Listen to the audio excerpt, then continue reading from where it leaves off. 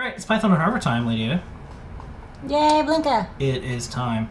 Okay, so if you haven't already, please subscribe to our Python Harbor newsletter. It's Adafruit Daily, and we don't do anything with your email address. We don't spam you.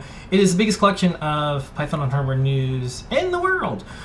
So last week we did the breaking news about the Raspberry Pi Python editor online, which is great because we don't want to build an online Python code editor. Oh, no, I do not. We don't want to do that. Nope. And so we're glad that Raspberry Pi is. So you could use this for anything with Python, including CircuitPython and stuff like that. So it's a neat code editor. It'll help young people age 7 and older learn to write code.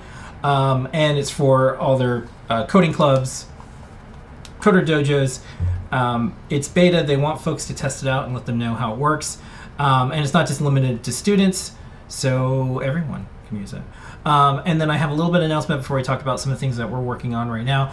PyCon, we're going to have a couple people there. Kattni and Jeff are going to be there, and here is what they want you all to know.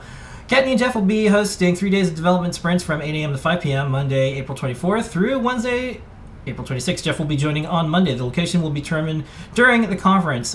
They want to let you know if you're attending, please let Kattni know ahead of time in the CircuitPython dev channel on Discord. Or you can come find them at the conference. We'd love to meet up. We're looking forward to PyCon 2023, and we hope to see you there too. This is where we meet a lot of folks. Some of them we hired at Adafruit. So if you're going to PyCon, please stop by and say hi to our team. And then last up, before we talk about the kind of new thing that we're going to preview today. I thought this was neat. This is a circuit playground using CircuitPython to make an edible Dungeons and Dragons cake. Yay! That rolls dice. Cool. Isn't that neat? Yeah. Yeah. Okay. I love it. It's supposed to make it easy. It's supposed to be like the programming doesn't get in the way of your project. Yeah. So in our CircuitPython news, this was in our internal Slack today.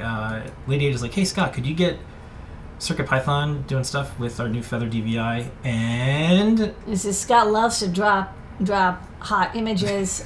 So this is a Feather RP2040 DVI, the board that we released last week, maybe it was the week before, connected up to an HDMI monitor, and you see the native Display IO and REPL is on a monitor.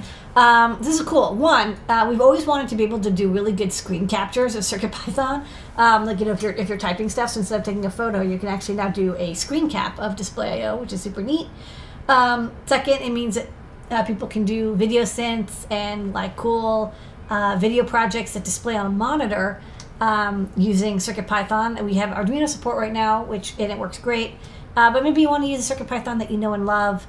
All the sprite stuff, and maybe the video games that, like, you know, we had the PyGamer people wrote some games for the PyGamer for a TFT display, but now maybe they could port those games over, so maybe I'll have Scott adapt his... The cool thing about this is we have no idea what people are going to do with it. Like, when I saw this, I'm just like, I can't wait till ToddBot can kick the tires on this, because we finally have not only a screen, like, you know, directly from CircuitPython. You could, you know, there's ways to do things, and like you could look at a screen, but this is going out to TV, you know, a big projector, or projector, right? I mean, or anything. like, there's actually a lot. I mean, like, it's like a lot of stuff has DVI input. Yeah. Also, you can of course convert DVI to other. You can convert to NTSC. Yeah. Like, there's a lot of and converters. It's Python, so that just means like anyone can make anything and plug it into these like monoliths that we just have stuck to our walls that don't do anything most of the time. So anyways, we'll get the word out. It's not on the nightly build yet. It needs to it's not even. It's like not even pulled in. It's this is breaking news. It's like so hot. Yeah. And he's got 16-bit, 8-bit, 4-bit, 2-bit, and 1-bit. So 320 by 240, but it's pixel doubled to 640 by 40. But most of our displays are 320 by 240, so it's actually very similar. I think he did say that on the 1 and 2-bit per pixel color, so it's like monochrome or near monochrome. He did get full 640 by 480, but maybe I didn't understand it. Okay. Don't forget, sign up, Adafruit Daily. We deliver this every single week, and you'll be able to, of course, follow along on that project and more very soon.